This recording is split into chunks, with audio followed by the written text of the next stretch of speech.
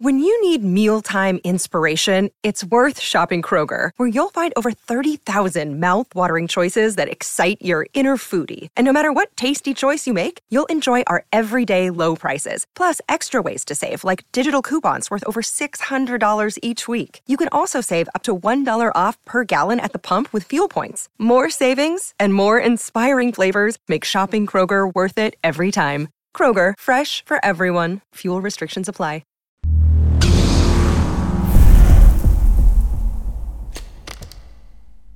Hey guys, welcome to the Ahsoka Episode 3 breakdown. We have a lot of stuff to cover. This was one of their shortest episodes yet. However, I think this is going to be one of my longer breakdowns because there is a ton of stuff.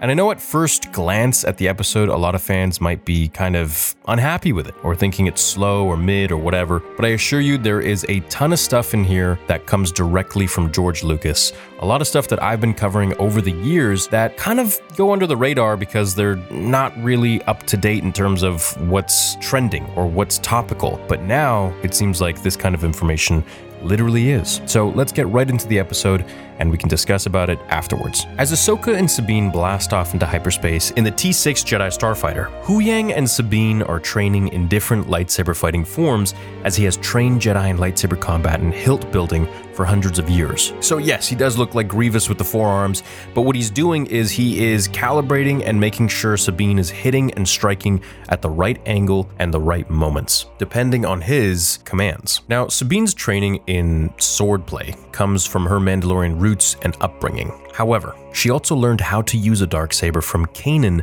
in Star Wars Rebels. Ahsoka tells her that these skills alone won't be enough to defeat their enemy. She tells Sabine to train the mind as much as she is training the body. Telling her to keep an open mind, learning to wield the Force takes a deeper commitment than training the physicalities of a fight. This is a part of the show that I know many will have a problem with, seeing as how many fans don't want Sabine to be Force sensitive, including myself. However, now that Dave has gone to this explanation, which I never thought that he would go this far into something that George mentioned outside of lore, outside of movies, sort of. I am actually really okay with it, and it makes complete sense because it's stuff that George has been talking about for decades. Okay, so what do I mean by this? Well, George Lucas established many years ago that everyone is Force sensitive. Yes, everybody. That means Watto, that means literally any character that you have seen in Star Wars who is sentient, meaning alive, is Force sensitive. Now, it's all dependent on if that person has interest to manifest and develop their abilities or not.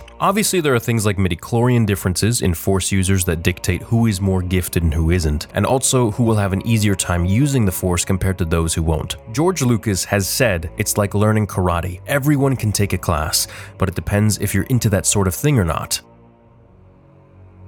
I like to think that there is a unified reality to life and that it exists everywhere in the universe and that it controls things, but you can also control it.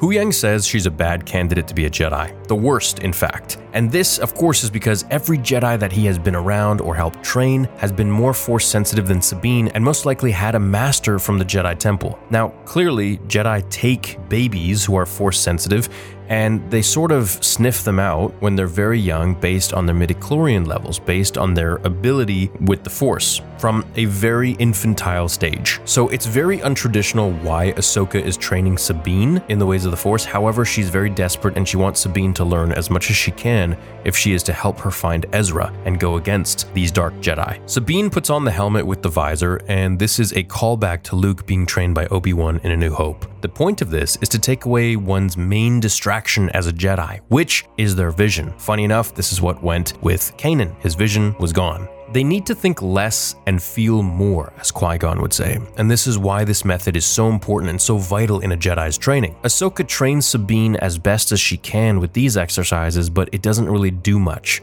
You can see some moments where Sabine's intuition serves her well. However, I don't think she's very skilled in the Force at all, especially of course compared to Anakin, for example, who is extremely gifted. So it's going to take Sabine a lot of time to develop any sort of Force power, and with a ton of training, maybe she'll be able to do very basic things in the Force. I think her potential is extremely limited. Whereas Anakin pretty much, was without even knowing how to use the Force, was able to see the ship, the cup, with, sort of Force telepathy as Mace Windu was testing him in the Jedi Council. Ahsoka and Sabine train where she drops Sabine and says anger and frustration are quick to give power, but they also unbalance you. This is the perfect explanation of the Sith and the dark side. Basically, the dark side allows you to tap into more power. However, it makes you unbalanced because you're so emotional. Nick Gillard, who I interviewed on the channel and who is essentially responsible for making the prequel trilogy fights epic, explained that the dark side makes you skip a level or two like Anakin Skywalker did in Revenge of the Sith, where he turned to the dark side during Order 66. But in doing so, you kind of miss a lot of fundamental things. As A-Wings fly to the Mon Cala ships, and the Mon Cala here, if you didn't know, are the same species as Admiral Akbar. They were major allies of the Republic and the New Republic. We see the planet they're orbiting, and it seems to be Coruscant. Now, A-Wing ships here are very prominent in the original trilogy, and they were created by Ralph McQuarrie in The Return of the Jedi. Now, they were originally blue, but were later changed to red because blue screen technology didn't exist at the time.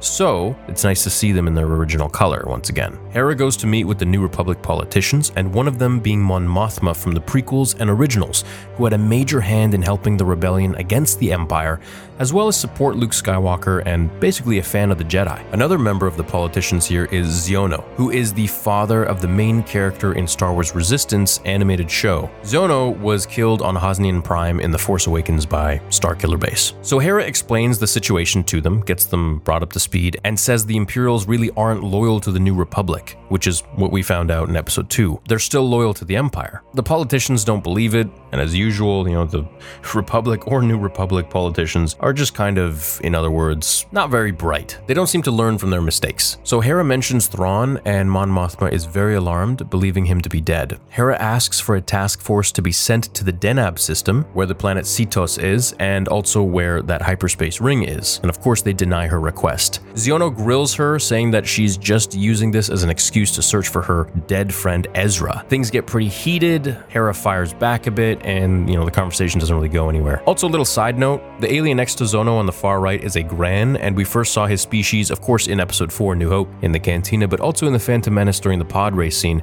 chanting in the crowd. So the politicians don't believe Thrawn is coming back, and even if they do, they don't really care. They don't see him as a threat, and that's because they don't know how dangerous he is. We then see Jacen Syndulla. This is Hera and Kanan's son. Kanan died in the Rebels animated show. He was a powerful Jedi who trained Ezra, and then taught Sabine how to swing a darksaber. Jacen wants to be a Jedi, and this kind of sets precedent for future Jedi joining Luke, or maybe someone else to learn from, maybe more Jedi to join the team. I know there are a lot of Jacen Syndulla fans out there, so if you're one of them, let me know. Ahsoka and Sabine complete their daily training, and Sabine is really struggling with learning the Force. This is a huge moment in the episode because it kind of answers a lot of questions and really dives deep into what George has always sort of said about everyone having the Force and why doesn't everyone just use it. So Ahsoka explains more to us fans about how the Force is being used by people who don't technically become Jedi or Sith, if everyone has it, for example. She mentions that using the Force can't be something you do fast. Sabine says that she doesn't feel the Force, and Ahsoka says basically Yoda's line to Luke from The Empire Strikes Back and says,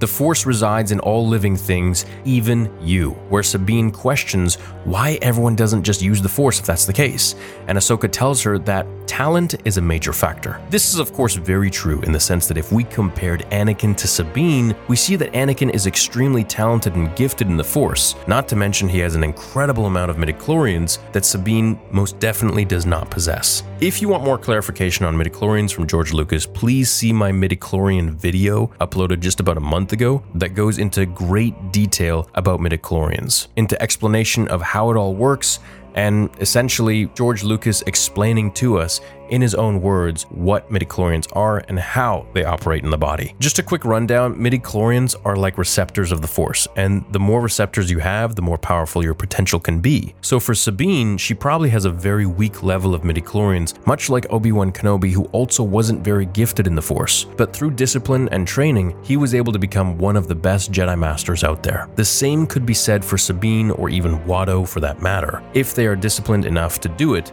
and follow it through. Ahsoka says training and focus are what truly defines someone's success.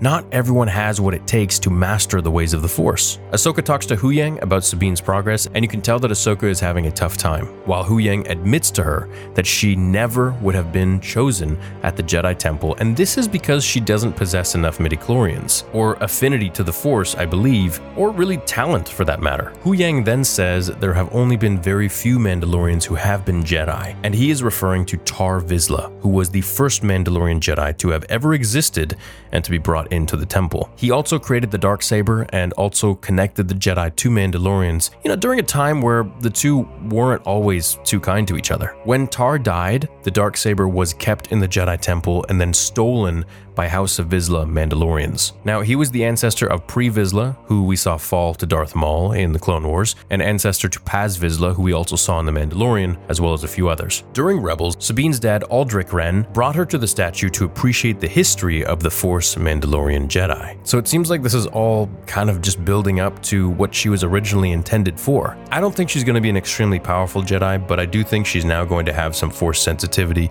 and being trained by the apprentice of the Chosen One definitely speeds her up. Now, if she's going to be some crazy, insane Force user, I'm going to have a major problem with that, but I really don't see that happening. Ahsoka tells Huyang that she doesn't want Sabine to be a Jedi, and that the Jedi failed when he tells her that the standards of the Jedi Order were proven over a millennia. Clearly, Ahsoka is still salty over the Jedi and what they did to her. And essentially what they did, which I can go over in another video if you haven't watched the Clone Wars, is they framed her, and she was going to go to jail or even die. But in the end, truth was brought to justice, and Barriss Offee was the one who framed her the whole time. Ahsoka also tells Huyang she doesn't need Sabine to be a Jedi, just needs her to be herself. This is a very Ahsoka thing to say, and she felt that this was very wrong with Jedi training, that one must be something that they're not, and forcing one to become either a soldier or political lapdog or something else entirely. Kind of how she felt that they forced her to be. Huyang says Ahsoka comes from a long line of non-traditional Jedi. She phases out and looks annoyed. And why is this? This is probably because she thinks about Anakin, as Anakin was untraditional in the sense that he was brought to the Jedi Temple when he was 9 years old, full of attachments and anger and fear, not to mention impatience, much like Sabine. Sabine tries to do what every kid in the 90s and 2000s did by hoping to move a cup with the Force, saying the Force is in all of us, and this is kind of a line from Chirrut Imwe in Rogue One, who says, "I am one with the Force and the Force is with me." Everyone has the Force, as George Lucas said. This is nothing new. If you've read the lore and you've read a lot of backstory stuff, behind the scenes stuff with George Lucas, Star Wars archive stuff with Paul Duncan, then you know that George has always been talking about this kind of stuff, that everyone in the Star Wars galaxy has the Force. It just depends how much of it you tap into and how much you practice. Some people have limits, others like Anakin do not. They enter the Denab system and drop from hyperspace as their comms are cut. The T6 Jedi starfighter comes out of hyperspace, and Sabine asks why they're dropping out so far from the planet.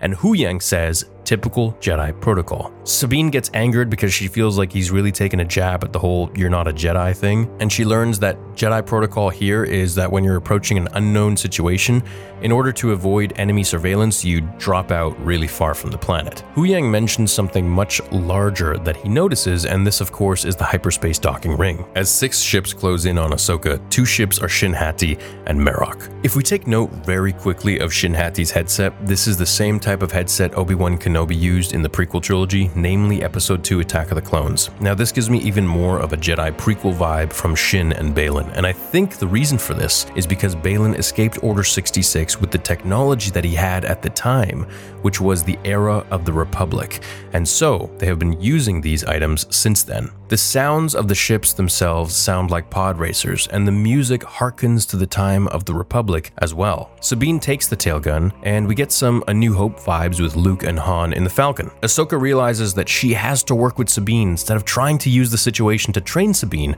which is something that Jedi do all the time, and that's what makes Ahsoka Ahsoka. Sabine blasts a few of them, and we near the hyperspace ring as they work together, this time on Sabine's commands as she has the gun. Elsbeth shoots down the T6 Jedi starfighter while Shin orders Marok to form up on her wing and wait for her signal. He says, "As you wish," in a very robotic voice, kind of like Vader.